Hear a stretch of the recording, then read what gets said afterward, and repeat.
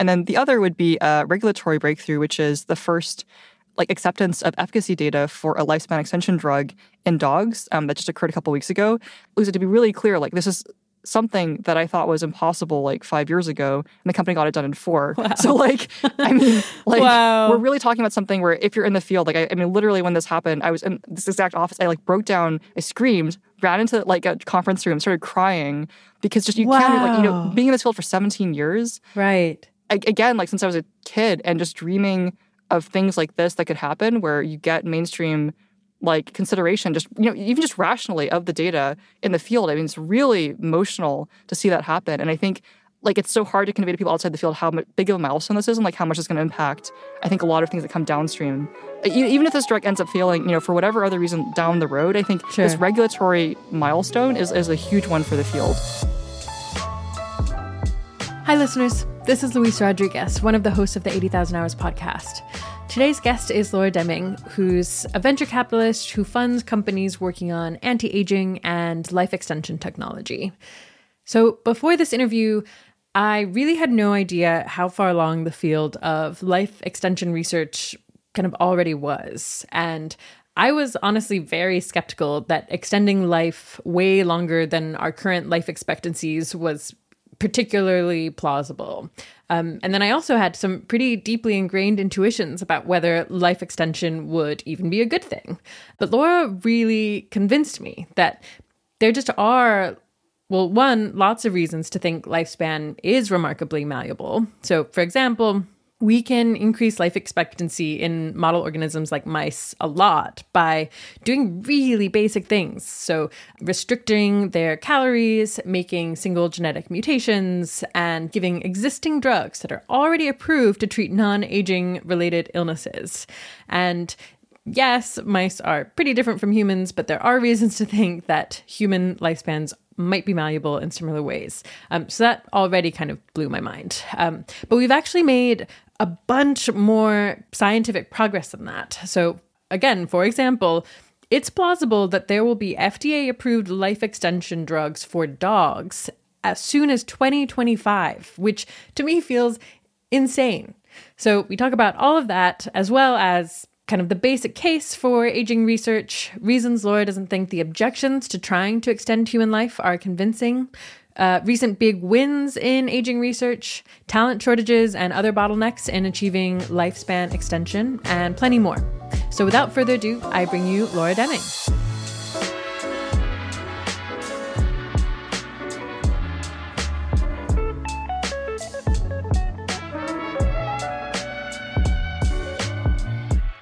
Today I'm speaking with Laura Deming. Laura grew up homeschooled in New Zealand, but moved to the US when she was 12 to start graduate coursework at the University of California, San Francisco.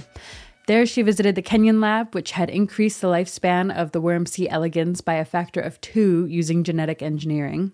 She then got into MIT to study physics at the eye-popping age of 14, but in 2011 she dropped out of MIT to take a $100,000 Teal Fellowship and attempt to launch a venture capital firm focused on funding companies that could slow or prevent human aging. That project, which became the Longevity Fund, raised $4 million in its first fund, then $23 million in its second fund, and millions more since then. And with that funding, Laura has invested in a range of projects like Unity Biotechnology and given seed funding to young researchers and entrepreneurs. Thank you so much for coming on the podcast, Laura.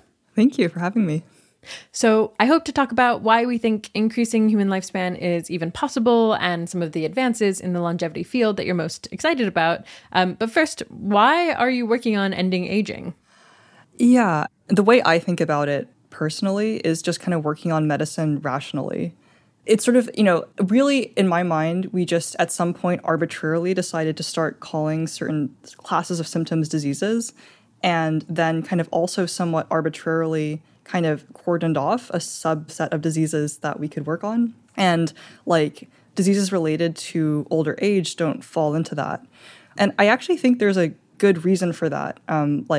I think mentally it's quite hard to deal with questions around death or the inevitability of death or kind of when one might die. And so it's actually quite stabilizing to say, well, that's just automatically going to happen.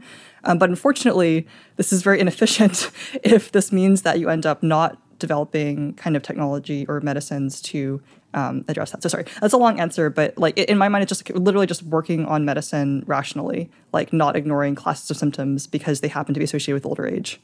Yeah, that makes sense. Is the idea something like there are groups of symptoms that come with older age that historically we've not prioritized? Because I guess I do have this kind of feeling that symptoms at older age are kind of inevitable. And so the idea is like, we irrationally have been treating them as inevitable, but they're not. We can actually just like try to treat them as diseases or as symptoms that can be addressed the way we do many other symptoms. Exactly. And I think, like, let's be clear, like, when I was a kid, I just assumed this was true. And if, like, we were born, if we were talking 100 years ago, that would have been a bad assumption. Like, 100 years ago, like, maybe talking about treating those symptoms would have been as reasonable as talking about, like, going to Mars, in that decade. It's like, maybe physically plausible, but like probably not going to get there. I think the thing that makes this relevant and I think makes this like a really important area to work on, and for specifically like people who understand the field to work on, like I think this is an incredibly important decade in the field, is the fact that we have technology now that demonstrably can change lifespan. Like we know in mice many different ways to increase lifespan, and it's plausible that some of those technologies translate over to humans. And so this means that for the first time in all of human history, we have a pretty clear handle on like the idea that lifespan is changeable. And this will be the decades in which we demonstrate, if it's possible, that translates to humans. Now, we're not going to live, I don't think, like thousands of years more from therapies developed in the next decade. Like it's not going to be very obvious. But the point is like scientifically, plausibly demonstrating that in humans is absolutely the most important thing we can do in the field in this lifetime, in order to change this widely held belief that lifespan is somehow a fixed parameter and not changeable. Cool. Interesting. Yeah, that actually makes me want to dive more into the kinds of increases in lifespan that we have seen so far that make us think that like, actually, this is a thing to think about now. It is relevant. It is a thing that science like can touch. Because I suspect that many people's biggest objection to anti-aging work is that they think nothing useful can be done and aging is just like a part of life. So maybe we should address that right off the bat. I guess fundamentally, why do you believe it's technically feasible to work on ending aging?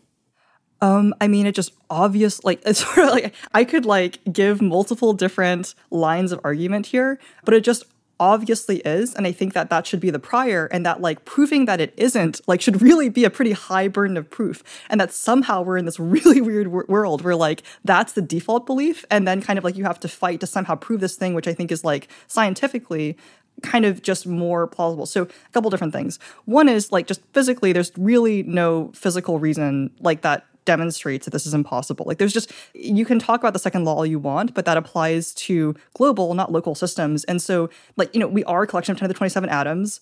Might be pretty hard, but like, the question is just, can we keep those in some configuration that like resembles health? And like, there's just no physical argument that that is impossible. So if anyone says something like that, I just think that they're not like thinking in a way that's like physically reasonable. It might be quite hard, but like, it's definitely not physically impossible. So then the question is, well, how hard is it? And, fair point. Like up until the 70s, I would have been like, damn, probably, that's, I think as a kid, my youthful enthusiasm might not have translated as a practical adult into kind of the same belief. It might have been like, well, really, if we look at what we have to work with, there's just nothing that's making anything live longer. Lifespan empirically seems pretty fixed. And so while this might be physically possible, it seems practically impossible. The really, really weird thing, and I honestly sometimes just kick myself for what decade I got to be born in, is like, this is the decade where we saw a bunch of things happen that were really surprising. And I can't emphasize how surprising they are. Like, again, as a child, not knowing anything about biology, I kind of expected these things to potentially be true. But as an adult, knowing a lot more about the number of atoms that are working together to make us humans, it's completely mind-blowing. Like, to just give one anecdote, and we can dive much more into different areas. In the 1980s and the 1990s, researchers zapped a bunch of tiny worms. And these are worms that have like thousands of cells compared to our like, trillions of cells. These worms have no blood, no bones, they're just completely different from us, as big as your like fingernail. They zapped them with arrays that mutated them randomly. They found worm mutants that lived longer, in some cases about twofold longer than normal. or with eventual mutants about twofold longer than normal. And if you change the same gene that was found in that screen in a mouse, the mouse lives longer. That is one of the most insane things I've ever heard. That is insane. Even if you cared about longevity and engineering longevity, like that kind of single gene control of lifespan and translation across the species barrier is insane. Now, I'm not arguing that that's how we'll live a very long time, is that single gene type strategy, but just to give an example of what we see in the field, it's like, shouldn't be true. It really shouldn't. Cool. Yeah, I do find that extremely mind-blowing already. But actually, I want to back up just a minute and ask a very basic question. What is aging? I have some sense that it's things like our cells get worse at replicating, and sometimes there are diseases that cause end of life that are more likely to hit people when they're older. But I think I still feel confused about the fundamental thing. Can you talk a bit about what aging is exactly? I think, like, I can, but I want to object to the question and, Okay. like, say something else first, but I will answer your question. Sure. And the thing that I want to say is, like, I just don't think about it that way. I mean, I do in many practical ways. You have to frame things that way in the context of drug development. But the question I care about is, like, what do I want to do? Like, when I'm 80, how strong do I want to be? Okay, and then if I want to be that strong, how well do my muscles have to work? Okay, and then if that's true, like, what would they have to look like at the cellular level for that to be true? And then, okay, like, what do we have to do to make that happen? That's really in my head, it's much more about agency and, like, what choice do I have over my health? And, like, even if I live the same number of years, can I live as an 80-year-old running every day happily, like, with my grandkids? Like, that's much more the question in my mind than, like, the scientific question, which is at the core of our field and very interesting, but different, of what is aging. Right. Now, the reason that what is aging question is hard is because we have a million different definitions, and they're all for different use cases. Aging is partially programmed in many organisms that we see, and partially a random accumulation of damage that just, I think you can try and answer that question with, like, how much of it is programmed and how much of it is not programmed. You can answer it a lot of different ways, but I really don't care about, I care about the question obviously a lot with my whole life, but the question I really care about is, like, what do I want to be doing at what age and how well? And it's really more of an engineering approach almost to then work backwards from that question to what do we have to do to get there. Right. Okay. So just to make sure I'm totally understanding now, it's like, I'm probably, hopefully, going to live to be 80. There are a bunch of things about being 80 for many people that make their lives worse. And we've just accepted that those things are all going to happen to us in a way that we haven't done for things like getting cancer when I'm 30. We've, like, not accepted that we're willing to either die prematurely or have a lower quality of life. We're like, no, we're going to develop cures. And so this is like, let's not accept that we're going to be potentially physically weaker. Even I guess that we're going to have like white hair. Let's, like, give ourselves the option to see if we can develop technologies that give us choices about how we spend our 80th year and maybe our 90th and 100th. Exactly. It's like making chronological age not a risk factor for health, essentially. It's like if someone were smoking a lot and, like, getting, a type of cancer because of related to that, we might be like, well, maybe we should, either try and decouple the relationship between smoking. We'd have some opinion on whether this was a good thing or not. But the fact that chronological age, it's just rampantly ageist. We're just like, chronological age just should lead, I guess, to very much worse health. And that's the one category of risk factor that we kind of don't care about because it's just how things are.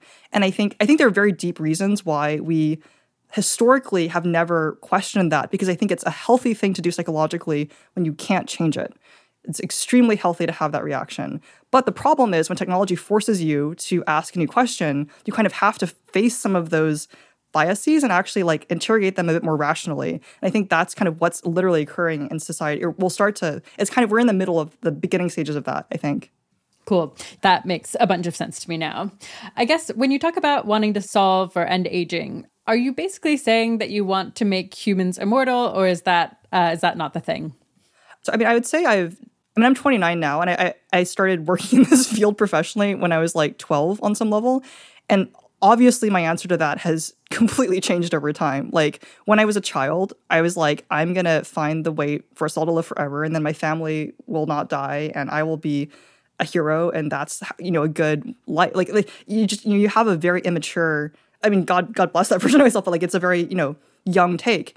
Now, having seen a lot more stuff, it's like, I think I believe much more in agency over this question of how long we live and when we die. Like, I can understand somebody who might be in a lot of pain that they feel, or like I can really understand and support things like Dignitas to the same extent that I would support longevity research. I don't have any opinion on how long someone should live, but I do have an opinion on like not accepting like an evolved number of years. There's no reason why this number of years that we currently have by default is the correct one by any parameter that we care about. It just happened to be the number of years that we got from like a very different evolutionary kind of environment than the one that we are in today.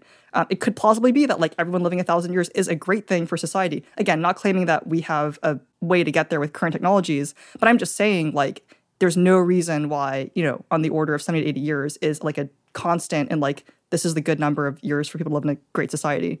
And I believe very strongly that like questioning that is good. Yeah, I still hear like voices in my head objecting for just like reasons we can get into. Something like, but like living to 1,000 will, I don't know, make your time on Earth less special. I don't know, something like that. And we can get into that. But I think that is, your explanation does really, really speak to me. I think I feel like very sold on like, yeah, a life expectancy of 75 is arbitrary. It didn't used to be 75. It used to be like 30 and then 40 and then 50. And like, I think it's great that it's 75 now and not 40. I'm glad we didn't like accept that like 40 is just like the natural age to die.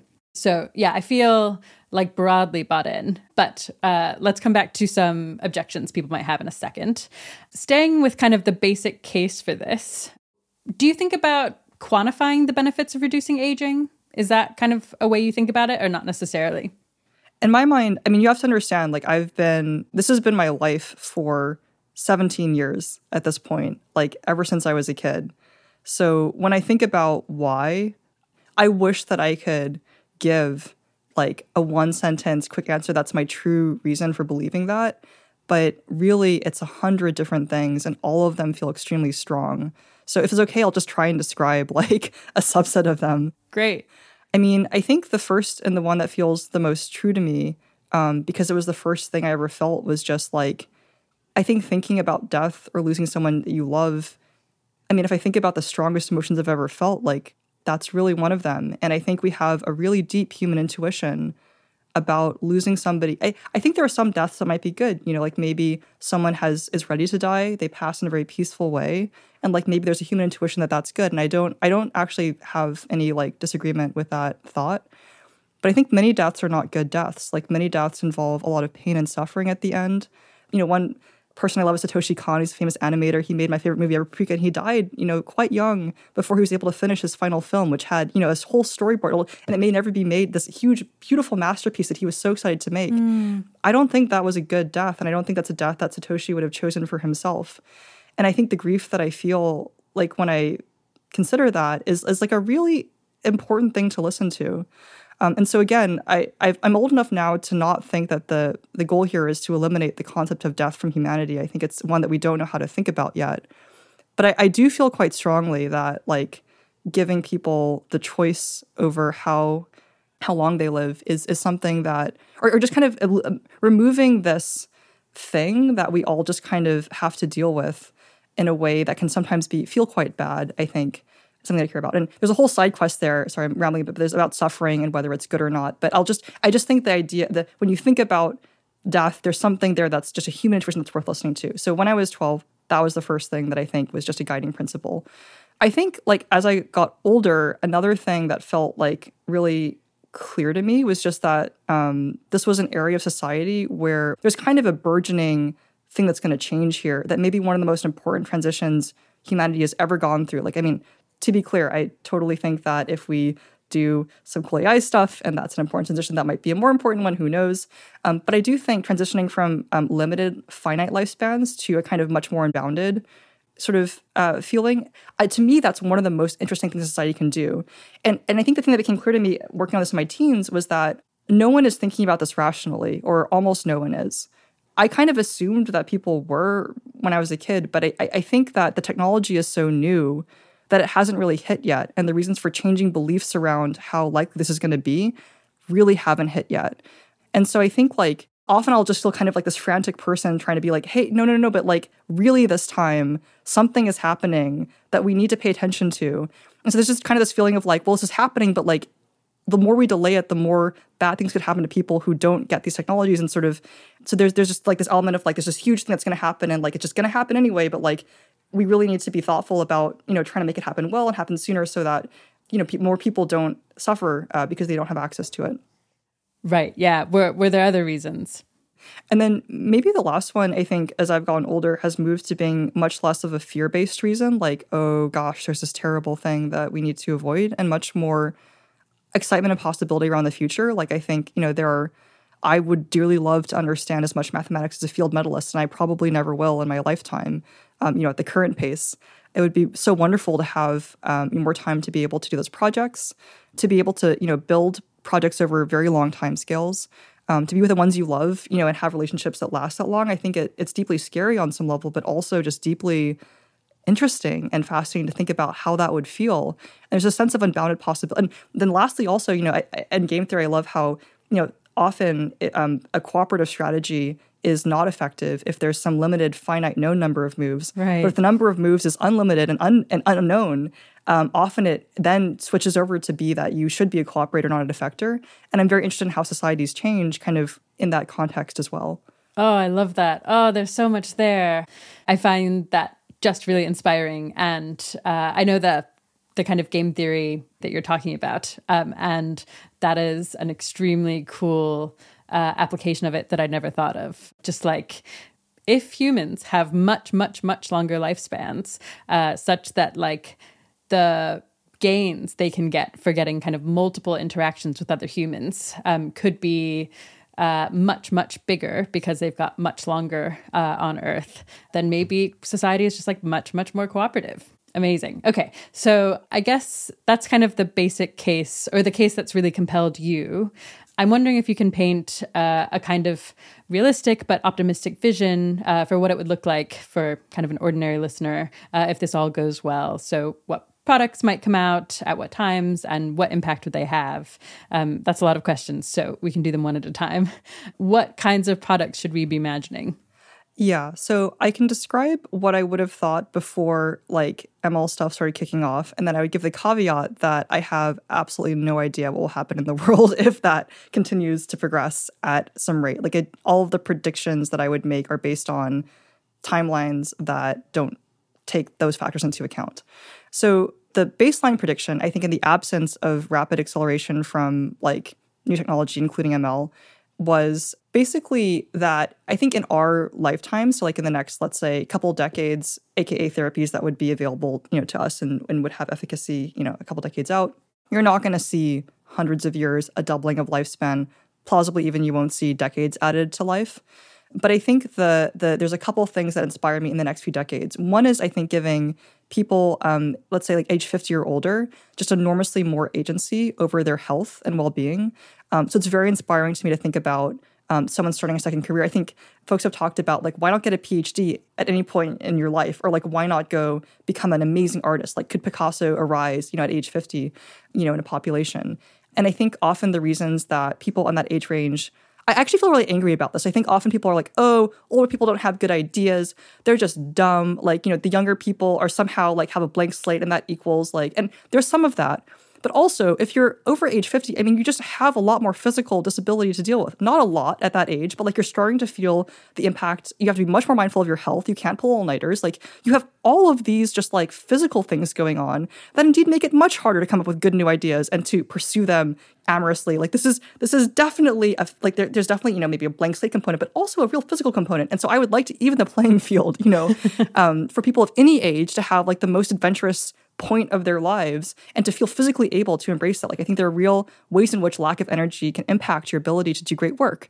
And, it'd be really cool if, like, for example, everyone's parents could have like an incredible second career where they're like your direct competitors, in industry or something, or kind of like amazing artists. So that's one thing. Cool. Yeah. Just quickly, I just really like the thought experiment of like, what would someone who is 60 years old do if they like had their life as it was to that moment, but also now had the like energy and physical strength of a 20-year-old? Like it does feel just like completely different and non-obvious that like what they do is retire. Like, seems like the world is then their oyster, and that seems amazing. Exactly. And it makes me really angry, actually, because I think there's a lot of forms of physical disability that we treat as, we kind of like explicitly, like I would never tell somebody who was, physically disabled in some way that like they couldn't do something inherently. I feel actually pretty angry about us saying like, because you're over 50, you can't think creatively. Like I think that is also a very, very, very harmful and bad stereotype or something. The other thing that I would say that's coming in terms of ways that longevity will change the world in the next couple decades is just social change. Like we may plausibly have longevity drugs for dogs, as in drugs that say lifespan extension on the label, which we can talk about later. Again, those are not finally approved, but we may have those, at some point in the next decade. And I think we may also show for the first time that we can make drugs that make humans live longer, again, by very small amounts, but that we have control over that in the next decade. And I think that will kind of kick off a process of social change around our approach to longevity. That's also quite interesting. So by default, there were no huge revolutions. I mean, no huge revolutions in terms of like, we're all going to live forever. This is going to be amazing. But in my mind, these are two things that are incredibly like revolutionary because they're the seeds of things to come. Right. Is there anything that comes to mind to you for like reasons this is super important or like ways people think about this incorrectly that we haven't covered yet? I think something that feels very active for me in terms of reasons why it's important is I care a lot about why people don't work on things that seem to be important for other reasons. And I think there's been, again, nothing more compelling to me than I think really spending a lot of time, again, my whole life really with the question of why is it that most people would not agree, and this has made more objections, that this is an interesting thing to work on.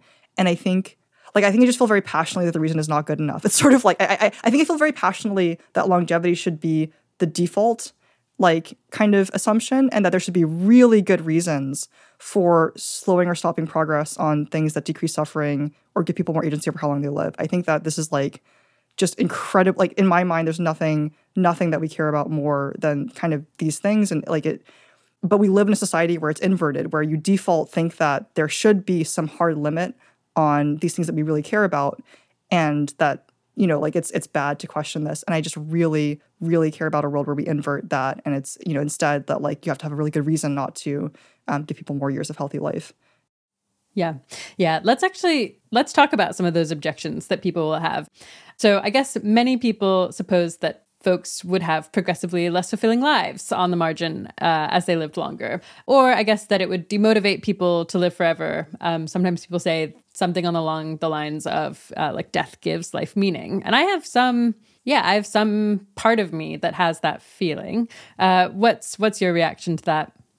Oh, yeah. I mean, I can for sure promise you that no medicine is going to give you immortality. Okay, like, that's something I can 100% guarantee. So what we're not talking about here, which I think is maybe one of the most important distinctions to make, is eliminating death. Again, no medicine can give you that, and that's not on the table.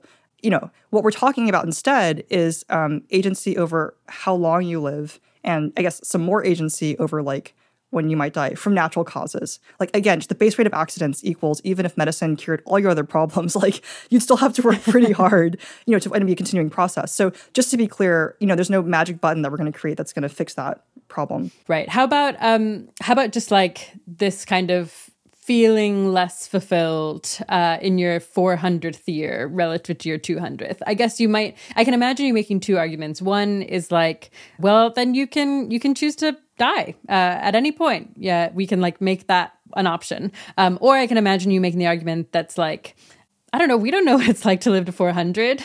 Maybe it's actually freaking great. And assuming that like we're going to be bored with life by 400 is assuming something that we just really, really can't know. Yeah, I mean, I feel like there's an answer I should give and there's an answer like I want to give. And like the answer that I feel like I should give is kind of what you said. Well, if you don't like it, then you don't have to stick around, but also probably good to have the option. I think an answer that I should give is like, that's not a good enough reason. Like, frankly, that might be true for you. One might be a little bit bored, but that is like absolutely not a good enough reason not to develop medicines that could save lives. Like, just definitely doesn't even begin to pass the cut. And so if you want to like make an argument against that or against spending a lot of time and energy doing that, the reason needs to be a lot better than like we might be a bit bored as society. I take that very seriously, to be clear. Like, I mean, I think even living to like age 30 is like actually difficult. Like, there's a lot of stuff you go through in life, and life is hard. But I just think we're not going to stop medical progress because of these specific. I don't think they're good enough objections. But then I think the other thing I want to say is just like, I mean, I totally empathize with that point of view. Like, again, like, even living a normal lifespan, you encounter grief and hardship and boredom, and these things are all part of our experience. But I mean, I just want to be optimistic about like the idea that you can grow, and the idea that, there's so much to explore and so much to see, and that we should try to make a world that we would want to live in. Like, I can't argue that life is worth living, but I can say that I think we should try to make it worth living and to act, towards that. And I think this is in line with that value. And so it's like, yeah, can you like fix all spiritual problems? Like, totally not. But like, should you try? Like, and should you act as though you perhaps like can go in that direction? I just personally believe that you should, Yeah, I find that really compelling. I guess turning to another objection, some people might have environmental concerns about, I don't know, growing population if we stopped dying at the rate we do now. How much does that worry you personally? Yeah, I mean, I think there's a lot of population stuff that is going to be an issue. Like, even if we have longevity technology or not on some level, like, I think reproduction rates, like, we really don't know how they would change, whether they would drop dramatically. I mean, you do, I think, see that trend a lot. Maybe we would prefer to have, more young people than more older people, and this is something that I think about a lot. But I guess personally, having tried to work on a hard problem for 17 years, this has really been something that's taken a while. Like, I'm just like, you really don't know how to solve things until you try, but like, you really shouldn't just assume that you can't find like a good way to address a problem. And I think, in this context, like, let's say we stayed on this planet forever. Like, I really think there are a lot of ways that technology can help us think about how to solve these problems, again, that are very complicated and difficult. I mean, the technology is bad, but like, there's definitely no reason why. I think the reason is still not good enough. I guess I just have to me, like I'm like thinking about someone that I love, like someone in my family, and I'm like, the reason for me not to try everything that I can to help give them this, the idea of a problem that like we're not sure that we can solve, but we might be able to. It's like, in my mind, that's just something that we have to try and like figure out. It's like, I feel really passionately that I wouldn't like withhold a medicine from somebody that I love because of the potential of a future problem that like we think is quite difficult, but isn't obviously unsolvable. And while at the same time I acknowledge that like, maybe the world will be overall worse, if we try to do this, I really, again, having worked on a hard problem for 17 years, know how hard it is to even solve that problem. And I think what you're talking about on a social level is, a much larger problem. Yeah. No, it makes a lot of sense to me. It's just like, again, this like, there's a very, very naturally instinctive feeling about this particular medical intervention that's extending life. But like you said, we don't not try to save people's lives right now. If someone is 30 and has cancer, we try to save them, even if that is going to mean like population continues to grow and then we have to solve population growth somehow. Yeah. I think the answer, again, that I should give is that, there are probably technical solutions to a lot of the problems that, people pose. And I think it's very plausible that we can address them in ways that make, society better. But the answer that I feel is honest is just, I think we should fight for every life, that doesn't want to go. I mean, I just really, really feel that quite strongly. And there's nothing that that's a core value that I guess I have personally. And I think everyone deserves to, to live, in the way that they want. Like, I just think that's such a core human thing. Yeah, no, I think that, well, it lands really well with me, and I imagine it will land well with others. Maybe this one's a bit out of left field, but another objection you might encounter, at least in some circles, is that you might not actually think that humans will remain kind of biological, fleshy humans for so long. Yeah. So if we develop the capability to, I don't know, upload our brains and live as digital people, for example. So yeah, anti-aging technology might become obsolete relatively fast. Does that sound plausible to you? Does that sound like a reason not to work on this? Oh, yeah. I mean, I've in the past, a couple of years, I've spent a lot of time, I guess, grappling these questions personally. Because, I mean, it's a real question, right? Like, if that were true, I'd just be like, well, great. I guess those guys will figure it out. We're good on the biology. Biology's pretty hard, so no reason to keep working on it. I mean, unless for fun, if you don't have to. But I think the core problem for me is you really got to be sure. It's like, I think as humans, we have this feeling that continuous identity is pretty great. A lot of our beliefs and everything is kind of built around that as a core. And everything that deviates from that, you kind of have to be pretty sure of a philosophical position to commit to it. So like, let's say I did like destructive uploading, maybe I'm like 99% sure, but just in case there's some reality to continuity of consciousness that like we just hadn't philosophically figured out yet, I'd really hate to give up the ghost, before we'd done that. And so in my mind, longevity is always this thing of, well, just in case, like, just maybe before we make all these transitions, we should just live long enough that we can get philosophically wise enough that we can like figure a lot of this stuff out. And then heck, like, why not do whatever? But like, am I going to commit to like a theory of consciousness, like now? I mean, definitely a lot of people might be, but I certainly wouldn't. And I think there's a question of like, what is humanity? What are we as humans? What's special about us? So we have no idea what the answer to that is. And so it's sort of just like, why not stick around long enough to figure that out before you make a big transition? So just to make sure that everyone can follow, is the idea there in particular that, for example, if we did kind of develop what we thought was the capability to upload brains, some people think that uploading your brain to something digital would be in some ways not a kind of stable transition from like you as you are now to something that's also you, but like whatever in the cloud. Is that the worry? And you're just like, yeah, maybe it will be me, and maybe I'll feel like me, and maybe I'll just like go on living my life, but I won't have a body that like sometimes breaks. But like, I don't want to bet my life or many other people's lives on that being the way philosophy turns out. Yeah, I mean, I can give, I guess, more of a framework for the different approaches before kind of, I guess, stating that view again. Basically, the question of longevity is related to the question of what you care about preserving. And I'd say most people in society kind of default believe that something about some continuity of consciousness like is important. And the idea of sleeping sometimes kind of makes this a question, or the idea of anesthesia can kind of question, well, what do we really mean by that? But there's something about the continuity of consciousness, where like I just want to keep existing as me. That seems to be what most people care about.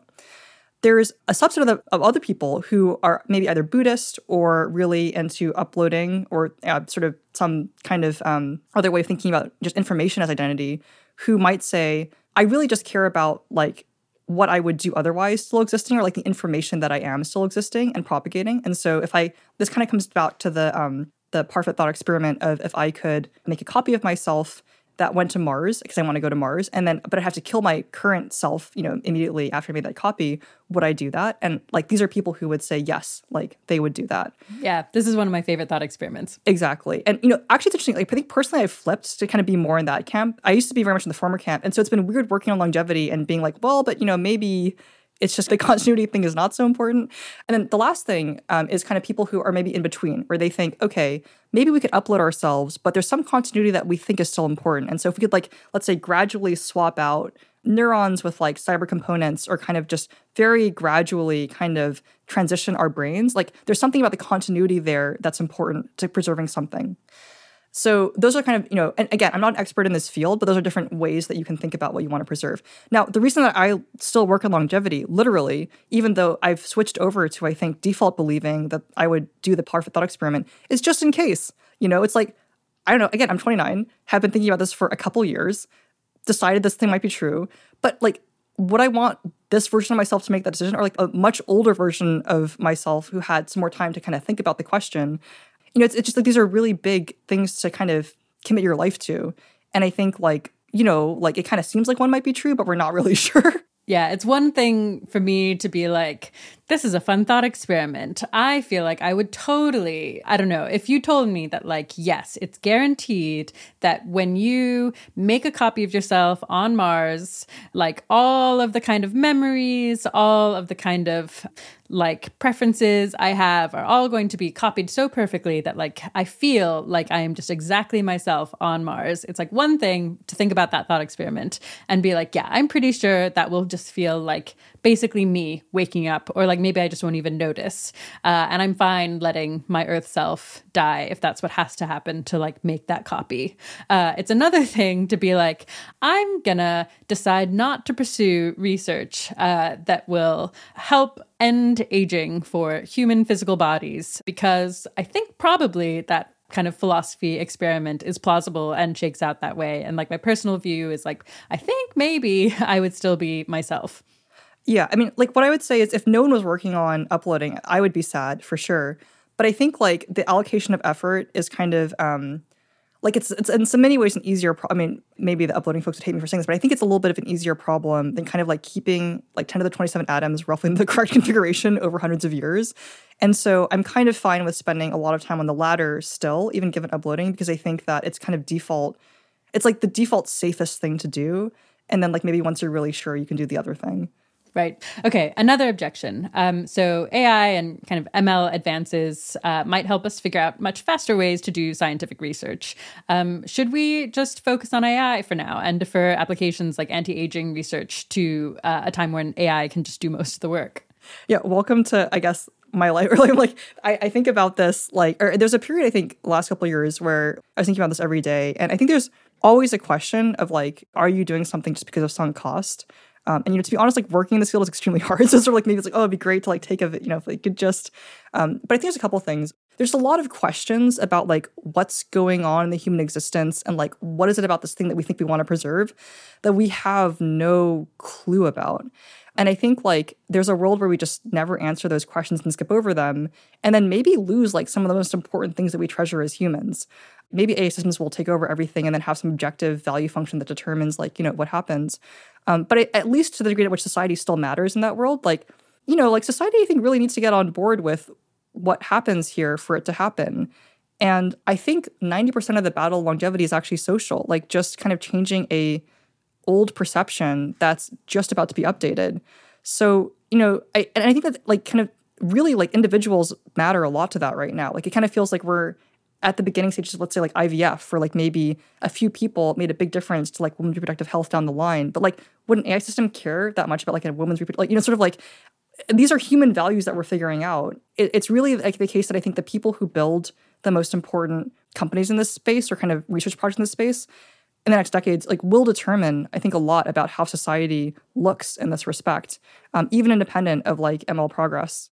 Okay, let's move to what I suspect is people's biggest objection to anti-aging work, which is that they think, nothing useful can be done and aging is just an inevitable part of life. Why do you believe it's technically feasible? Okay, well, I'm just going to give a long answer to this question because in my mind, this is one of the biggest things. So number one, just to kind of set the stage, when I was a kid, one of the things that convinced me that this was a plausible thing to work on was I used to believe that everyone lived to be exactly the same age. Like I used to think that everyone lived to be 10 years old and then they all died at exactly 10 years old because obviously there must be some order to the world, right? There's some reason why we all died at a certain age. I remember being so shocked to learn that actually people die at different ages and that also we do not know why.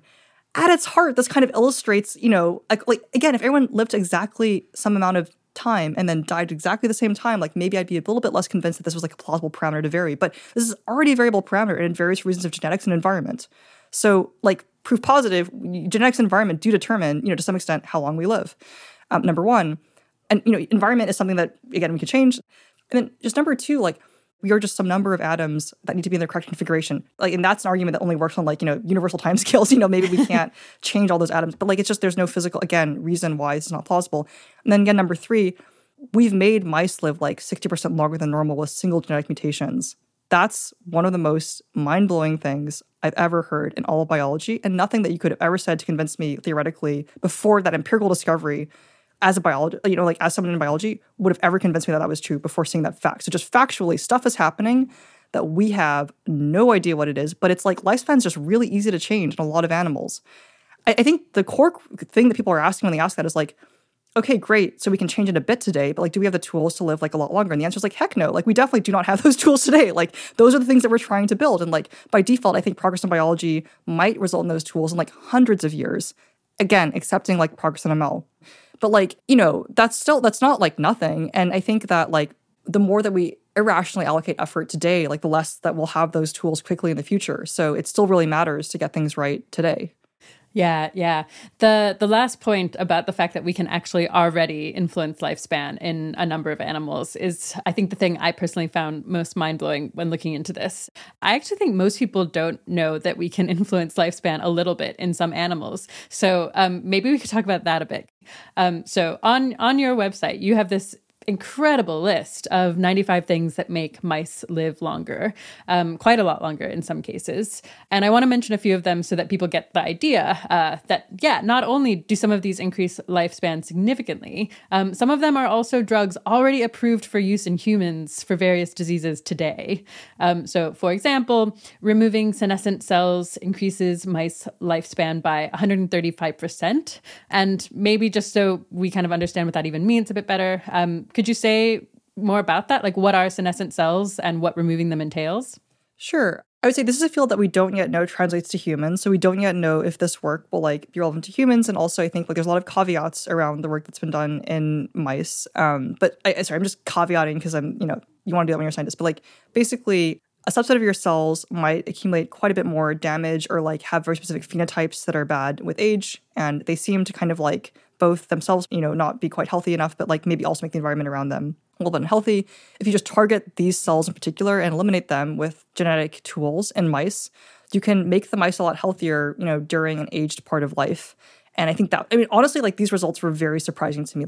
Like the first results in this field were in accelerated aged mice, so mice that were artificially aged. And I was like, okay, fine, whatever, maybe that works there, but it won't translate. And you just keep seeing, I think income benefits. There's a lot of caveats to this. I think this feels like working out how important senescent cells are in, human relevant indications. And so we still don't know how important they are there. But this is just a weird one where aging keeps doing these things where you're just no one is this should work. Everyone is this is the weirdest thing that should work. To give an example, which I think everyone is talking about now, so probably a lot of your listeners actually have heard of this one more recently, this lab expressed a set of factors which are kind of, a little bit cause cancer sometimes and, sort of reprogram cells, in a very extreme way, just cyclically in mice, and allowed them to, have these health benefits and kind of, just stuff that just no one in their right mind would look at that and be yep, that's probably going to result in longer lived, healthy mice, seems to affect aging in ways that we really wouldn't have expected. So I think I'm just trying to say, look, no one is arguing that, from first principle, you should believe that, eliminating just old cells or reprogramming cells developmentally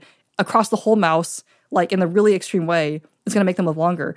But just weirdly, when we try crazy stuff like this, it seems to actually, work some subset of the time. And again, no claim it'll translate to humans, but just this is empirical data. This is not us.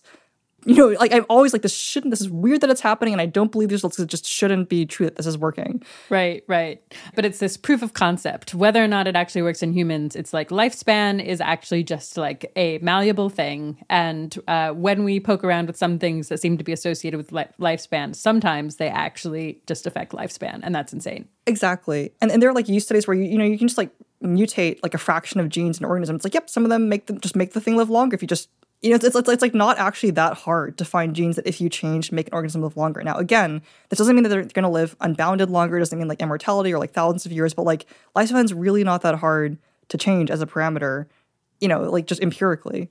Yeah. I want to drive that home by going through a few more examples. So giving mice the drugs rapamycin and metformin increases their lifespan by 110% and 106% respectively. And I think these are drugs that are approved for humans.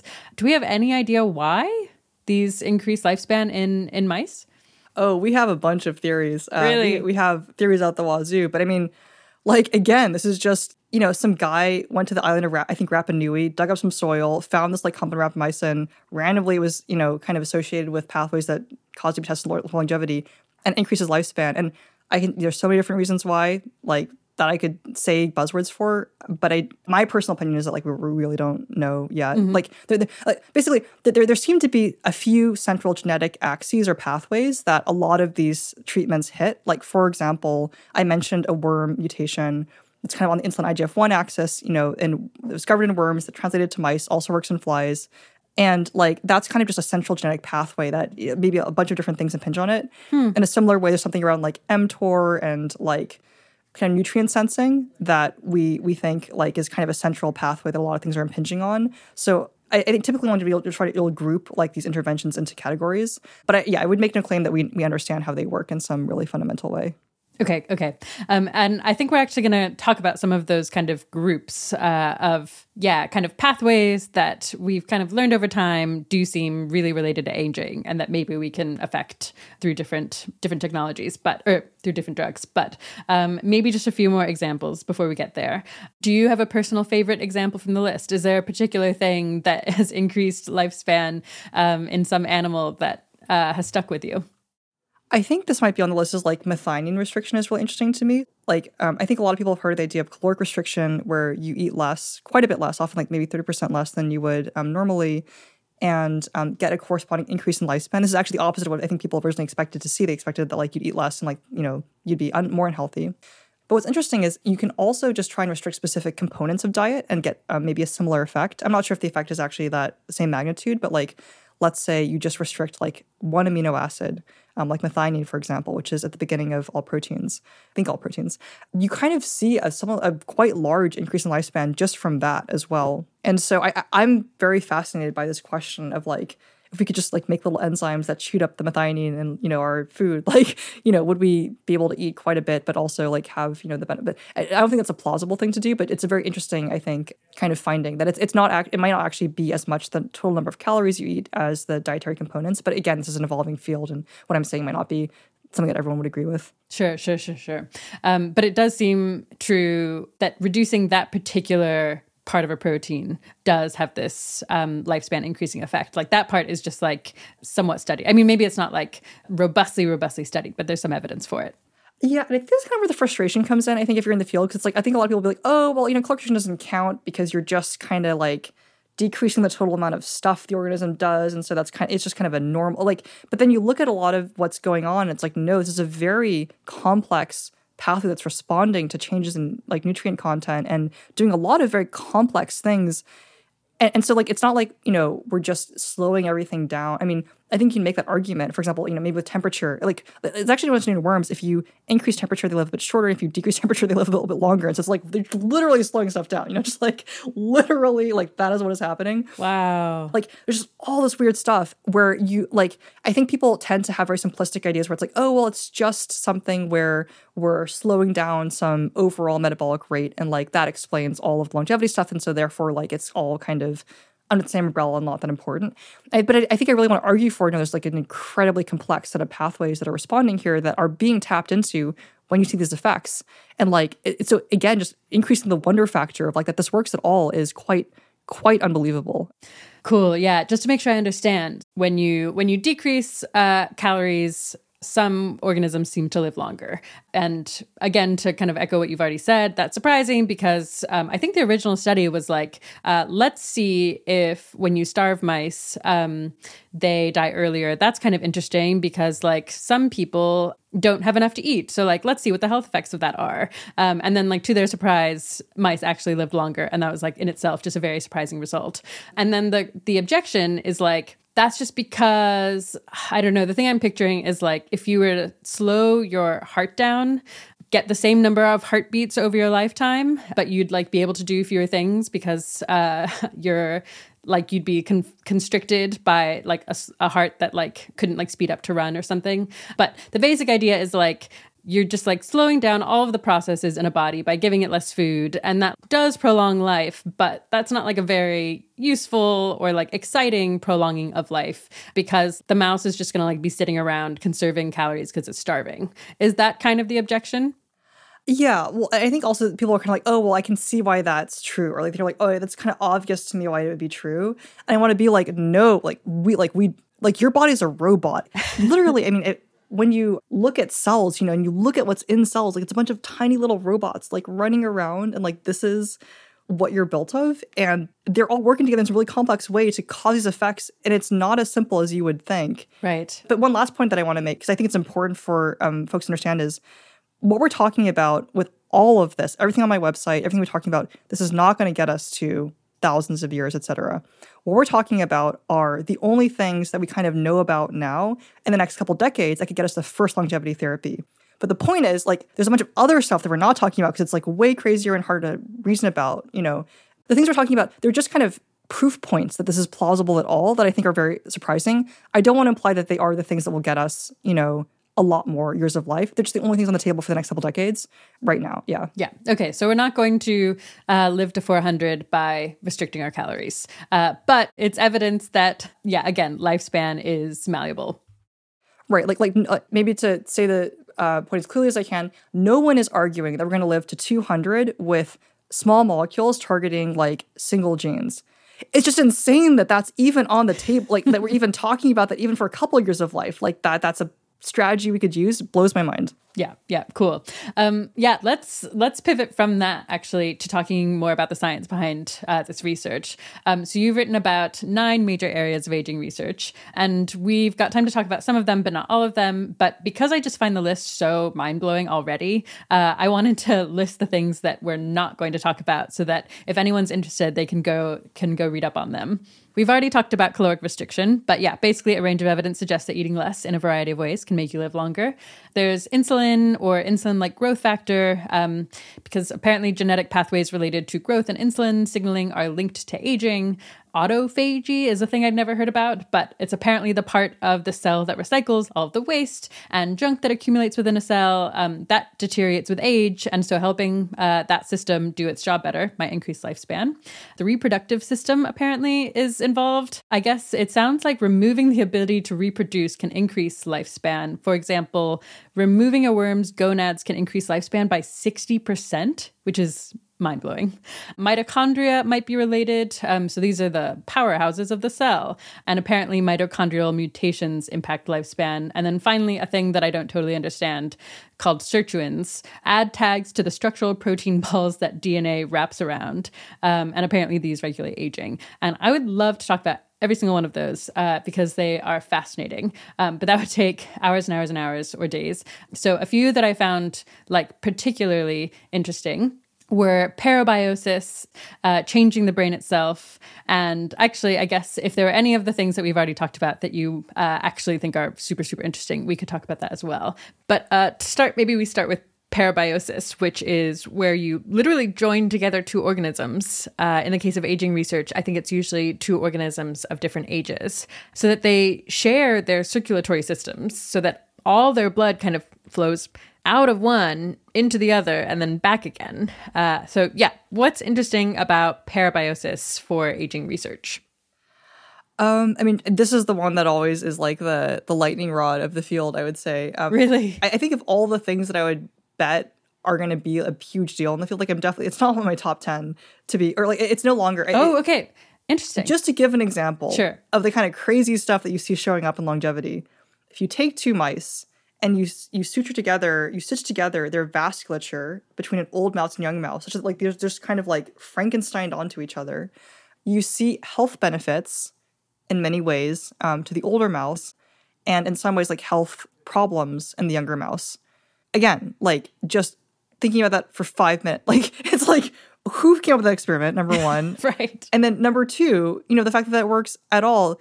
And that's despite the fact that these mice are sutured together, like their sides are kind of connected. So you can imagine there's a lot of health problems that come along with that. It's quite surprising. And I think, I'm not an expert in this field or any of these fields really, but like I think you can see a little bit of a similar effect from just plasma injection. So even if you don't suture together the 2 mice, I think you can still see some positive benefit from just plasma injection. There's a way of talking about this field that's like very fun. But there's something I really want to say, which is just like, I now view it very differently than I think I did when I have a very different framework for thinking about it, which is all about interventions and like what we can do. So sort of like, I think like what you see in that list and what a lot of aging literature is about is just like all the different data points of like areas that we can maybe explore. But then pragmatically, if you want to do something in the field, I think it's all about like the tools that we have at our disposal to affect human biology. And so from that lens, there's a couple of different frameworks that I want to mention. One is like length scale. So, as humans, we're maybe like on a meter length scale. And, like there's kind of this question of like, what length scale are you intervening at? And like, how many tools do we have to do that well? You can maybe jump to the length scale, like maybe down like 6 orders of magnitude to like a cell, or maybe like 5 orders of magnitude to like a cell. Think about like, replacing cells or like making things that target cells that overall just change cell state. you can think about, going to a protein and trying to find things that would either make a protein better or kind of like make it do something in a cell. But like really, the exciting thing about modern biology is how many more tools we have to do this, which I think is the number one contributor to our ability to make any kind of progress towards human therapeutics at all compared to 10 years ago. Because you have to understand, when you look at these mouse studies, we can do all sorts of things with mice that we were absolutely not going to do with humans anytime soon. Like we can change their genes, every cell in their body from birth. And often, if you look at these studies, that's what you're doing. You're not giving, there are fewer you're giving drugs, but often it's like you're just changing genes in cells. But in humans, it's all about like, well, what can you do? And really, we're in a completely unprecedented, exciting time because most of our human existence, we were just like grinding up plants. And then like, that's what we kind of had to give somebody. Then we figured out how to like, get chemicals to be more sort of, I guess, pure. In the 70s, we started being able to like take, proteins and have bacteria make them and then like use those proteins as therapies. And they're enormous. Like, you go from like 100 atom molecule to like 100,000 atom molecule. Like you can sure as heck do a lot more with that huge thing, which really is a robot. If you really think about what you're looking at there, it's like this huge robot. And then now, we can take whole cells, program them with extraordinarily complex mechanisms and inject them into people and expect them to do things like, for example, go after cancers. Like, oh my gosh, like that's amazing. We can repurpose viruses. And so the point I want to make is like, I think there's a really fun way to go through aging literature, which I enjoy and like love, which is spending a lot of time with all these data points that we have. Then when you switch over to the question of like, what are we going to do? The thing that I spend a lot of time, just most of my time actually feeling really excited about is just the number of tools at our disposal for changing human biology, many of which are like, only on market or in the clinic as of like, the past couple decades. And like only really plausible to work on, like gene therapy, in a really kind of general way, much more recently. Like you see companies assuming that gene therapies will work, for certain tissues now getting started that like just that would have been laughed out of the room like decades ago. And so I think that's the heart of when you're an operator in this field trying to make drugs, like what you spend most of your time kind of focused on. And then the question just becomes, okay, like of all the different genes that have been screened in longevity on this list, can I just pick three? Like you do a lot of things about the biology, but it's sort of like, you really have to have a modality that you could use to apply that because you can't just take a gene and make it different in every cell in a human body from scratch in a human yet, or anytime in the next decade, probably. Yeah. Okay, let's talk about changing the brain itself. What does changing the brain have to do with aging? How can it help? I think I want to be clear that I cite a lot of papers that I'd say are really exciting, but like I think this is a field that's still very young. And so I don't want to make any, like, again, scientist caveat, like none of what I'm saying, will obviously translate to humans with 100% certainty. There's just some genes that we've discovered, generally, you have this story that this gene is helping an organism live longer, the protein that it makes by doing something in every cell in your body that's helping every cell. So this is pretty good. And it's just kind of weird when sometimes you only express it in the brain or knock it out, and that also increases lifespan. It's just kind of like, it kind of makes sense because maybe the brain is, some limiter, but like it's just kind of weird. And there's also ways in which, for example, the brain can regulate temperature. And if you just change the brain to do that, like then you get maybe a little bit of extra lifespan. Like I just always thought that was so weird and interesting. Like how much is your brain telling your body how long it can live? Obviously not 100%, but like there's definitely a non-trivial amount where you just like you can do brain-specific thing. Like there were a lot of papers a while ago that were like doing brain-specific knockouts of certain genes and like seeing effects. And like again, this might just be due to like things being secreted or kind of like signaled that are causing systemic effects. But like that, like the fact that there might potentially some systemic kind of signal or way in which like the brain is controlling longevity is really interesting. Is just super interesting. Yeah. Yeah. The fact that if you try to convince the brain that the temperature is actually higher or lower than it is, that affects longevity. So it's not like a physical thing where like heat or cold negatively affects cells in your body. It's just like your brain is like, depending how hot or cold it is, I'm going to decide to send signals that translate to me living less long or longer, which is just really weird. Do you think that this is like a promising area? Like, would you be excited about interventions that try to convince your brain of something that seems to make it tell the body to live longer or less long?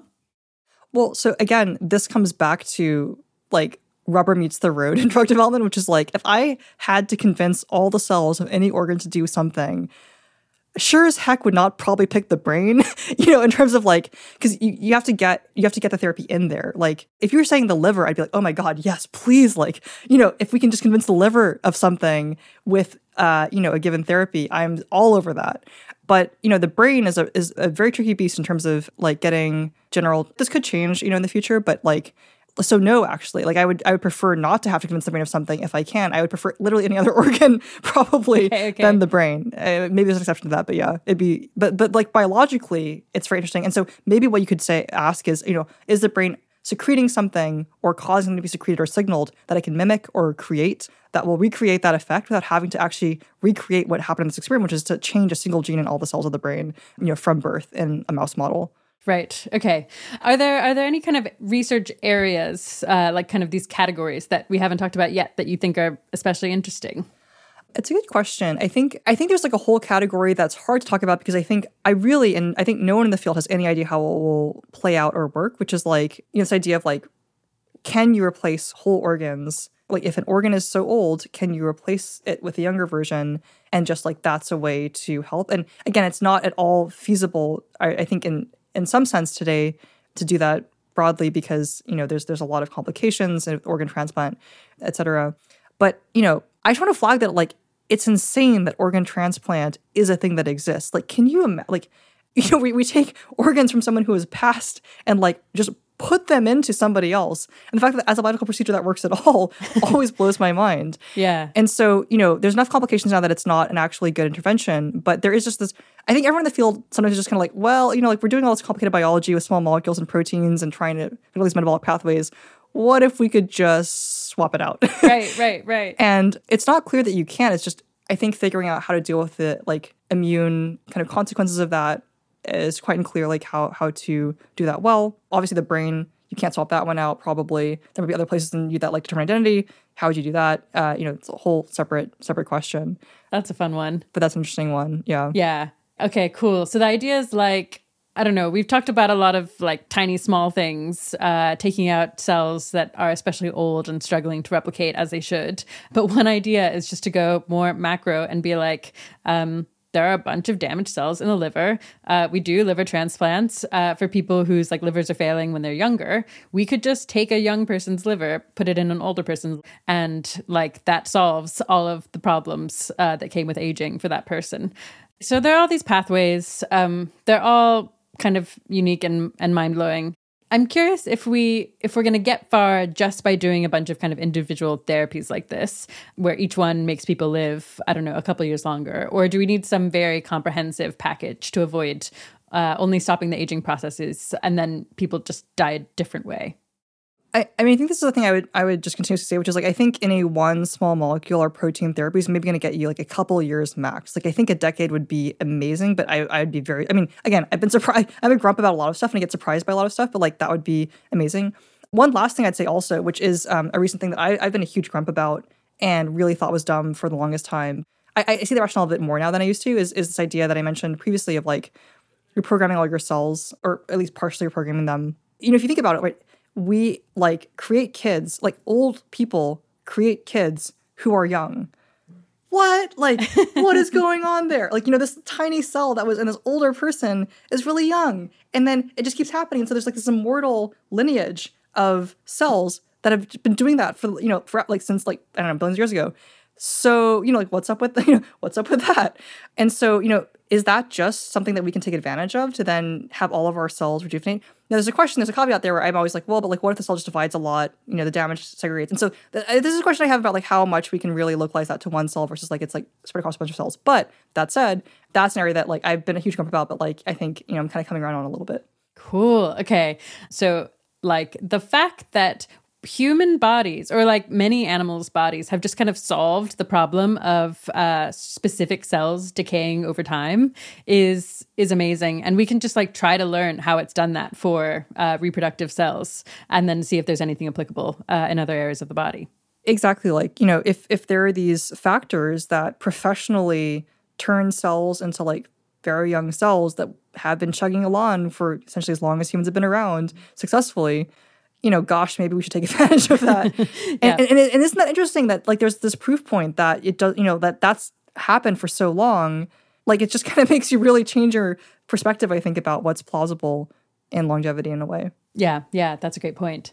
So you seem to come at this whole project from a very kind of engineering mindset where you see the human body as a bunch of systems and you just kind of want to tinker with them and, I don't know, make them more robust and kind of replace the faulty parts so that they last longer. Is that kind of right? Do you want to say more about that? Yeah, I mean, I would say kind of the way I think about the field is that there's like these two really beautiful things and they're coming together for the first time. And so it's sort of like this really fun synthesis of two different points of view. And often people will fall into like one camp or the other. So the first camp is kind of like there's something jiggly, we poke at it, we see like if it lives longer, and then like whatever we poked, we'll kind of just like investigate that enough to translate to humans. And that's honestly most of the field to date. Like that's kind of how most of, I think, like scientific community thinks about things. And there's this other kind of perspective, which is like, wow, like the human body is like, 10 to the 27, 10 to the 28 atoms. Let's go like kind of figure out what like a healthy configuration of those looks like. And then like kind of change systems at whatever level we can in terms of like our tools in order to kind of like get towards that configuration. And like, obviously, it's not possible to kind of like literally have a map of those atoms and hold that configuration in your mind. But I think it's like quite a powerful point of view that really this is a physically determined system. And, you can really think about it. It's not possible to think about biology logically in many ways, but it is in a few ways, and you should sure as heck, try and reason from those. I think really in this century in biology is like these 2 points of view kind of converging where we really couldn't look at stuff. I mean, like we can actually look at a cell and see like a lot of things in it directly. We can directly digitize like blocks of matter at like nanoscale resolution, which is totally extraordinary and a very recent thing. And so it's sort of like for the first time we can actually look at the systems that we're trying to change, and that just gives us like a much more granular picture. And like this is the century where I think we're integrating these 2 points of view. Yeah, no, that is exciting and inspiring. Yeah, I'm curious. Why do you think biology is mostly so illogical? And why is this an exception? Why is this a place where we get to look at it logically? Yeah, I mean, I think there's like kind of 2 points of view on this. One is that there like might be beautiful general laws of nature, kind of like Newton's laws, which is something that I always love thinking about this, right? Like, are there like Newton's laws for biology that we could find? And we just definitely have not found those yet if they're there. And so there's a few laws that we can kind of hold in our heads that give us simple, beautiful ways to think, reason about these systems. That said, like physics exists, has done a bunch of really cool stuff figuring out how atoms move. And again, this is the first century that we're entering where we can actually look at the stuff that we're trying to solve. Like I think when I grew up, reading biology textbooks, it was always very confusing, like shapes and triangles that were bumping together and somehow they're supposed to tell me like how a cell worked. But instead now when, one thinks about biology, it's like one thinks about floating in a cell surrounded by, like 10 to the 13, molecules that are jiggling around, and you can see the exact protein structures because we actually know what they look like in many cases. And like this just gives you, I think, a very different perspective on like how to reason about these systems. Like, I can't tell you like what small molecule will cure Alzheimer's, but I can tell you like if I have a protein, what I can literally imagine the shape of the protein in one's head or look at it on a screen and then think about what like a lock and key might look like for that protein, and then actually just kind of like test whether that works. And that's kind of a very, it's a very satisfying, kind of action to be able to take. Right. Cool. Yeah, that's amazing. I want to come back to some of the particular new technologies that we have that make that kind of stuff more possible than it's ever been. But first, I want to zoom out and just talk about the state of the aging field. Yeah, so how things are going so far and what the main bottlenecks are. And I guess just to start kind of open-ended, is there a big scientific win that we've had in the last few years that I guess is already public so that you can talk about? It's a great question. I think there's like two big wins that we've had recently, with the caveats that we're still seeing how these will play out, and we definitely don't know how they'll impact human health yet. So, one that I've been pretty resistant to, but I think I'm kind of coming around on is like, reprogramming, which is just this idea that, an old person can create a young child, and like whatever biological process like helps cells do that is something that we can take advantage of for human health. Again, like we have no human therapeutics that really do this, and there's a lot of reasons why it might not translate, but it's just like weird and cool that in mice we can like just turn this kind of pathway on and see that they like have like age-related health benefits. Like this is just a weird and cool thing that I think the field is starting to metabolize. And then the other would be a regulatory breakthrough, which is the first like acceptance of efficacy data for a lifespan extension drug in dogs that just occurred a couple weeks ago. I really can't emphasize like how exciting this is. Again, this is not an approved drug. There's still safety manufacturing, and once the drug is approved, it'll need to go through a conditional, sort of a confirmatory trial. So there's always many ways in which like the drug still needs to jump some hurdles, and those hurdles could definitely fail. But it's extremely exciting that the regulatory bodies are even considering this kind of pathway, and so I think the field is just kind of starting to metabolize that as well. That's amazing. So the concept is reprogramming, and it's basically, we know an old person can produce a young child, and there's some way in which you can tap into that pathway to extend lifespan. Is that right? Yeah, so the core concepts here are as follows. It would be so great to be able to take like an old cell, like let's say a skin cell from your body, and turn it into a, kind of cell that can do anything it wants, or turn into anything it wants. And this one guy, Yamanaka, he was just like, I'm going to guess that this set of like maybe 20 to 30 different proteins could be things that if we express them in a cell, they'll lead to that regeneration or reprogramming process. Just tried some stuff and then found 4 things that do this. And this is amazing, I think led to his, great success later. But no one in their right mind was like, oh, obviously, yeah, then if we just take those same factors and express them in every cell in a mouse's body, that mouse will like have effects that kind of look like they're, having some resilience to aging or kind of, doing better in an aging context. Like no one in their right, I think I certainly would never make that connection because it's too simplistic. But yet when this was tried, indeed you do see like kind of positive effects of expressing these factors. And it's weird too because if you express them the wrong way, the mouse can get like cancer, and so you have to be careful on how you express them. But it's just kind of an example of like a really simple idea that someone tried that actually worked, and like I bet a bunch of biologists would have like totally scoffed at it like in isolation of the few papers where this is shown to be an interesting thing. Yeah. Okay, let's talk about this other one. So for context, Loyal is a company that works on life extension drugs for dogs, and one of these drugs draws on the fact that large and giant breeds have average life expectancies that are only half that of the smallest dog breeds. And so this drug targets the kind of biological mechanisms that are thought to cause this lifespan disparity. And I think it's gotten at least a step toward regulatory approval from the FDA in the US. Can you say more about that? Yeah, I think honestly, like the core step is them just making the bet that if they try to compile evidence from the literature about, the aging field and present it in a way that they think is just scientifically fair to the, CVM branch of the FDA, that like they would actually consider this literature and, take it seriously and consider lifespan extension as a claim. I mean, I think it was a risk and it took like an active imagination to like make that step. And I think it was like, great credits like the FDA or CVM's, part that they actually considered this indication. It's really, at least to be really clear, like this is something that I thought was impossible like 5 years ago, and the company got it done in 4. Wow. So like, I mean, like wow. We're really talking about something where if you're in the field, like I mean, literally when this happened, I was in this exact office. I like broke down, I screamed, ran into like a conference room, started crying because just you can't like being in this field for 17 years, right? Again, like since I was a kid and just dreaming of things like this that could happen, where you get mainstream like consideration, just even just rationally of the data in the field. I mean, it's really emotional to see that happen, and I think like it's so hard to convey to people outside the field how big of a milestone this is and like how much it's going to impact. I think a lot of things that come downstream of even if this drug ends up failing, for whatever other reason down the road. I think this regulatory milestone is a huge one for the field. Amazing. And I just actually personally love the product. It's life extension for dogs. And as someone who has a new puppy, I like desperately want this puppy to live forever. And obviously that's not going to happen. But it feels like maybe a slightly easier sell. Like people love their dogs and it's less counterintuitive to them that it's like, I don't know, not obviously good for dogs to live longer than it is for humans, bizarrely. Well, I think what you said is really interesting, right? You're like, it's immediate to you that like you'd want your puppy to live forever, or you're kind of like, oh, of course, this beautiful thing. But then when you think about like for yourself, maybe it's like, oh, like that'd be a bit selfish, or maybe it's a bit much. And I think there's something beautiful about how we like always want for others, like what we feel like we can't, Yeah, exactly. Okay, let's talk about this report that you contributed to that talks about lots of bottlenecks for aging research, and it outlines kind of 12 key challenges. And I'm going to see if we can get through about half of them. We might not actually make it through that that many, but we're going to try. So the top need, according to this report, is accelerating the path to market for aging drugs. Can you explain what the challenge is there?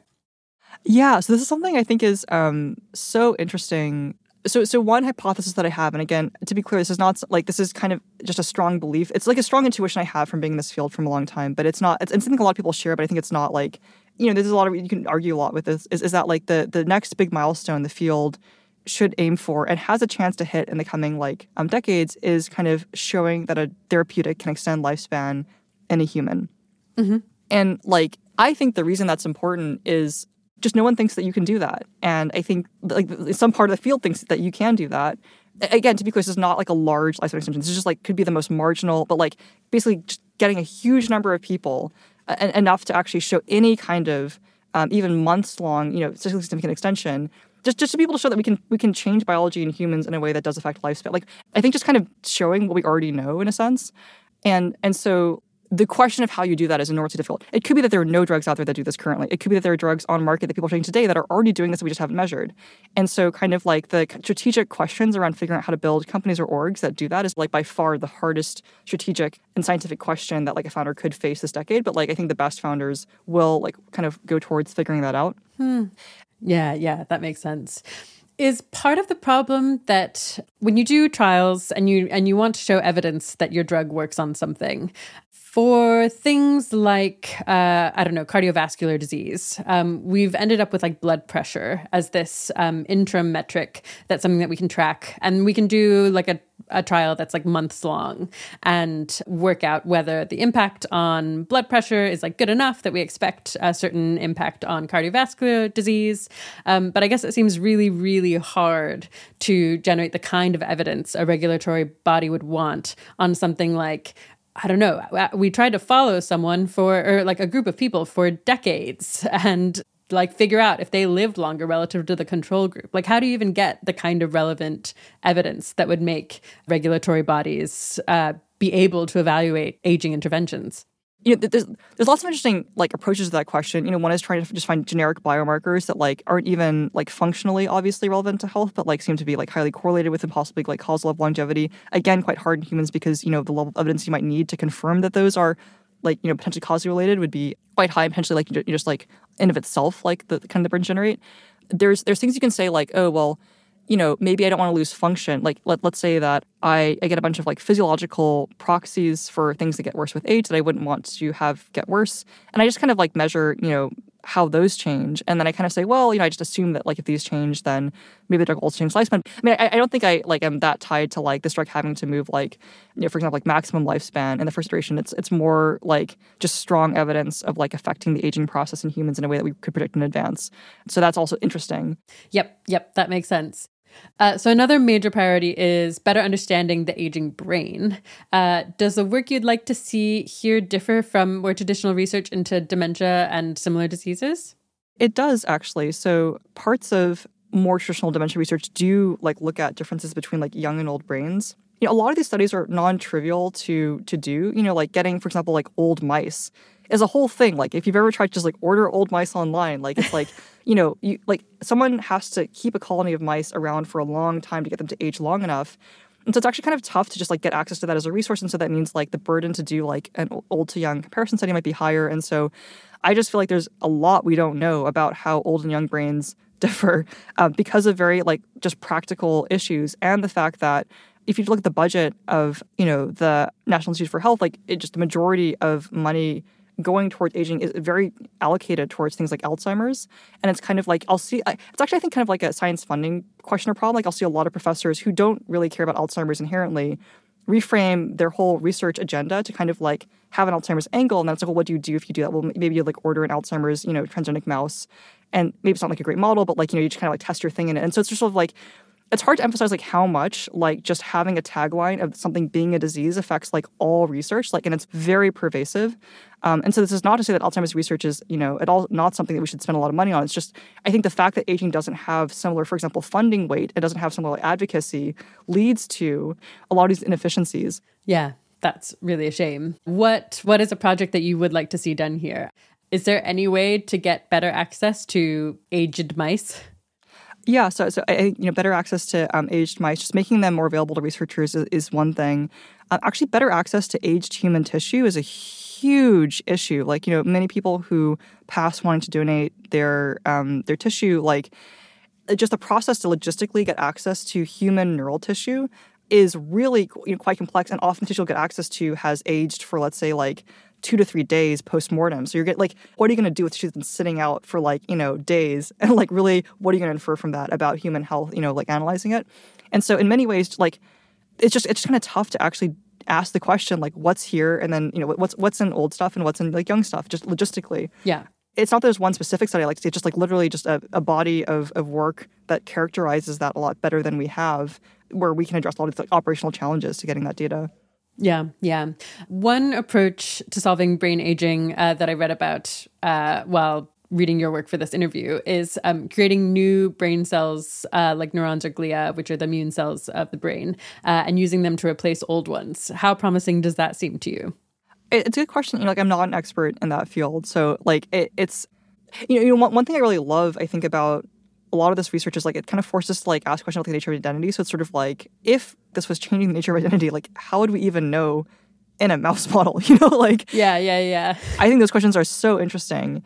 And I think what I will say is, like, it's not as crazy as it may seem. Like, we are able to, like, do cell therapies where, like, external cells and grafts and, like, grow. So we know a lot of this stuff is possible in theory. It's just a question of, like, well, what fraction of the brain could we then gradually replace, and, like, how would that affect the identity of the animal or, like, the behavior of the animal? And those are I think still open questions in the literature. Yeah. Okay. We literally know that we've been able to, is it in mice maybe, transplant brain tissue into a mouse brain and have it exist and be part of that animal's brain. But then the open questions are, like, how much could we actually do that and that mouse still be that mouse in the way we care about, at least we definitely would care about it in humans. And then also just kind of biologically, how far does that kind of grafting go successfully? Exactly. If synapses are being formed, like, what does that really mean? And, like, what are the identities of these cells? I think people often feel inhibited thinking about biology because they're kind of like, oh, it's so complicated. I don't really know. It's like, if you just think of the dumbest thing that you would do to fix any problem, and you actually, like, wonder if you just did that thing, like, what would happen? Just sometimes, you really can't just try, like, a very simple thing. And, like, a lot of interesting results have come from just, sort of that approach, I think. Yeah. Something I had no idea about was the fact that, unlike humans, songbirds and turtles can continuously generate new brain cells throughout their lives. Given that humans can't do this, and the aging brain is a huge bottleneck to solving aging in humans, do songbirds and turtles seem worth studying, or does that seem, I don't know, a bit far-fetched to you? Yeah, well, I mean, there's so many inefficiencies in research. Like, it's really cool to find new ones. And I think one is kind of the diversity of organisms that haven't been studied for reasons that are just kind of logistic. Like, okay, songbirds and turtles, are studied. Like, for example, a friend was just telling me the other day that, like, slices of turtle brains can be, like, more resistant to certain types of treatments because they're more stress resistant in certain ways. And so it's sort of like, let's say you're a grad student showing up to a lab for the first time and you're like, I need to get a PhD. And there's this model organism that scientifically, like, has some interesting properties, but you could just order mice from Jackson Lab, and why wouldn't you, like, grind out, like, a study on an indication that everyone cares about and they can get grants for? Like, it's sort of, I think it's big inefficiency where, like, really great model organisms, like, aren't studied as much as they should be, so yeah. Yeah. Okay, so another priority is around replacing damaged tissues and organs. And I think this basically refers to making it easier to access organ transplants. Is that right? Or am I missing a piece? I think it falls into a couple categories, but my understanding of, like, the biggest bottleneck in that field currently is just kind of, right now, an organ transplant is not something that you would sign up for casually or on a lark. It's like a huge and invasive surgery, and it's can have quite complicated downstream effects. Okay, another bottleneck is talent. So it sounds like in some ways this field is growing massively. There's been something like a 70x increase in funding in the last decade, but talent is still a major bottleneck. Why is that? It's like so exciting to be in the field right now, because I think you have to understand, when I first entered the field, like, again, a couple decades ago, like, it felt like there's a small cluster of people who all had this kind of, like, shared secret, and they were all hanging out together, but, like, just felt like kind of like a little, like, Dungeons and Dragons club or something. It was very, like, kind of isolated, like, in group. And now, like, I meet people who, since they were, like, a kid, have wanted to work on this and have been reading about it. And, like, we have so much more online now and so much more education about, like, start a biotech company or like, different areas of longevity. And to meet someone who's like 18 and spent like, 5 years already kind of like loading all that stuff, it's honestly like just mind-blowingly cool. And so I think like this is maybe one of the first generations where we'll have like a combination of both highly mission-oriented and like educated founders with like a high degree of like competence and pragmatism, and then also like the support, like the existence and support of a community that can actually like help them actualize that. That's really cool. Yeah, I kind of wonder if because maybe this field has like a very sci-fi vibe to it, it's hard to get talent where like people who like are, I don't know, kind of altruistic and want to work in biotech or medicine or something are like, but not aging. That's, I don't know, it's too weird. Or like, that's like for edgy, weird people who are like trying to make immortal humans. That's not for me. Does that ever feel like it comes up? Or do you have a sense that there are some people feeling that way? Yeah, well, I'd say there's kind of a couple of things at play. One is like a disgust reaction to incoherent people, like where I feel like this attracts, some fraction of very high quality work and some fraction of people who are not doing high quality work. And I think that you can feel when a field has competence or something. And I think the aging field has a lot of competence, but also has like a lot of noise. And like that can cause just a lot of kind of like force field around it. I think that's changed a lot. I mean, like there's now, like just an enormous number of great labs in this space that like are very obviously like objectively competent. But, that's a hard one. I think people just don't, it's just not a thing that's in the water. Like I am in this field because I grew up disconnected from every social like kind of system you could imagine, homeschooled, like in a house by myself with a very kind of like, futuristic kind of, milieu. And like, it just was obvious that this was a thing that you could do. Right. You were just a child wondering about death and why we've arbitrarily chosen 70 as the age to die. Yeah, exactly. And like, I think our house also had like a lot of just kind of like pro-science memes, and it was just very much like in the air. Mm-hmm. And like most people just don't grow up with that. I think if something is not in the air, you have to fight hard to find it. But then like it probably is one of those things that has a lot of impact because no one else, would have found it. And so like that's definitely, why I think aging is so underworked on. Yeah. Okay. So maybe for people thinking about whether they'd want to enter this career or not, knowing that like, yes, there's some noise. Yes, there's like some stereotype or vibe of it being weird and sci-fi. But actually there's just like clearly a lot of really excellent science and people, founding like legitimate, powerful things. I think what I'm describing are a lot of really hard things, right? It's like, oh, you're, trying to like make this big social change or trying to develop a drug. And like, I mean, developing a drug is an extraordinarily difficult enterprise. Like you create a molecule that has, on the order of hundreds of atoms, you freeze its design, you test it in 10-year iteration cycles. Like this is not something that anyone in their right mind who enjoys doing things quickly or efficiently would do. And so there's this question of, okay, well, why would you work in this field? And I think there's just a couple of things that I want to say about the beauty of biology and the joy of it that like I really think it's like one of the coolest things you could do. And so like one kind of perspective on that is just that the way you learn biology in school isn't what it really feels like. Like when you're thinking about biology properly, like you should be thinking as though you're like a little molecule floating in a cell and you're like looking around, like figuring out what to do. And again, the really beautiful thing is like we now know like what parts of the cell look like. And so you can imagine yourself in this alien world, like floating around, deciding where to go, deciding like what proteins to hang out with. When you look inside of a cell, you see little robots. Like, I don't know if you've seen Big Hero 6, but like there's a scene with like, I think Hero, the main character is building these little nanobots in his garage. And the really cool thing that you get to do in biology is you get to like work with thousands of nanobots that have been created over like, millennia or, much longer than that, and you can play with them and kind of manipulate them. And you can do it kind of rationally in many contexts. Like when you look in a cell, you see proteins literally like walking around, like they'll literally like have little legs and just kind of be like walking around or like carrying big bags of like molecules from one part of the cell to another. And this is all at your disposal. And the point that I want to make about timing is like this is new. This is new stuff. This is not something that we had in like the early 1900s. Like, our ability to sort of copy paste DNA really, started ramping up in the 70s. And like many of the most exciting tools that we have, like cell therapies, gene therapies are only coming into their prime now. And when I say cell or gene therapy, what I mean is I'm taking, a literal cell, like a whole complex like city of tiny robots that work together normally to, keep you alive, that we barely understand, and I'm making rational changes to it, like adding new robots that I've like created with my own hands in a Microsoft Word document somewhere. I was like copy pasting like letters, in order to make it do something like, for example, like eliminate a cancer cell. Like that's just one of the most extraordinary things that humanity we've ever done.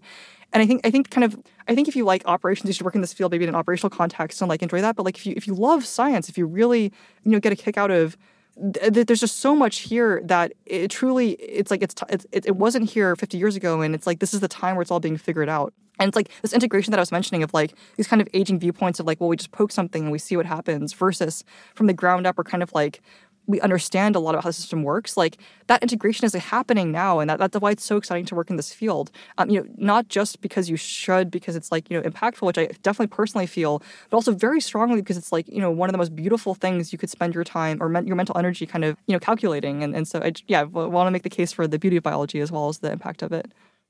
That was beautiful. Okay, is there anything else you'd want to say to people considering moving into this field?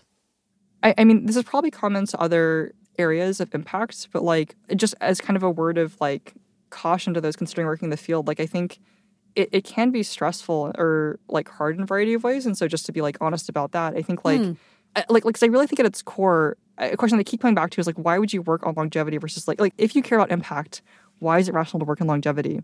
I think a lot of it comes down to like if there's a belief that is like not yet shared by the full population, but only a small set of people have, that would cause them to act differently or the whole population to act differently.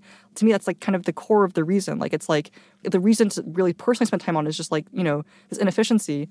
But the problem is like if only a small set of people believe something, it can really feel quite hard to advocate for that or like interact with a population that doesn't have that belief. Like it's quite jarring. And this is one of the most fundamental topics in the world, is like our relationship with death and inevitability, and kind of like, having any agency over that is extremely scary and weird. And so I just want to make the case that like it's a very weird field to work in, because like you have to, I think, be really thoughtful and careful with yourself and with like others of like how you respectfully talk about this stuff and kind of like navigate it.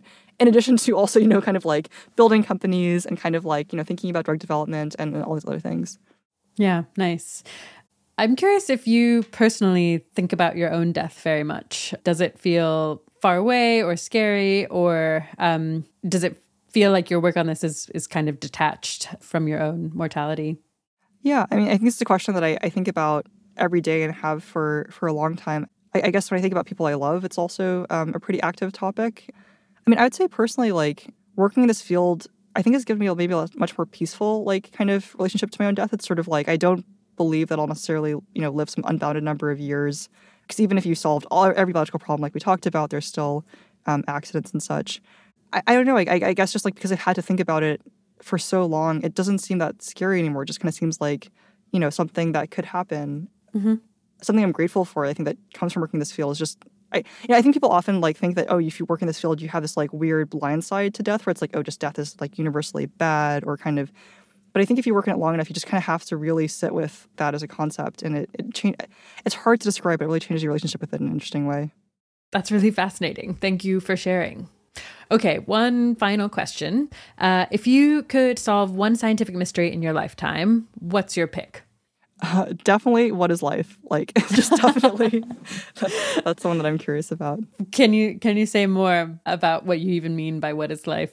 I mean, like, dude, there's obviously something going on, right? It's like, like living things, you can predict so much about them. We barely know how or why. We're multicellular, and we don't have any idea why that's true. Like, bacteria talk to each other in so many different ways. We don't know why or what they're saying, really, or like what's going on there. And just, I mean, I just feel like it's this huge field that we don't understand at all, and it's so exciting.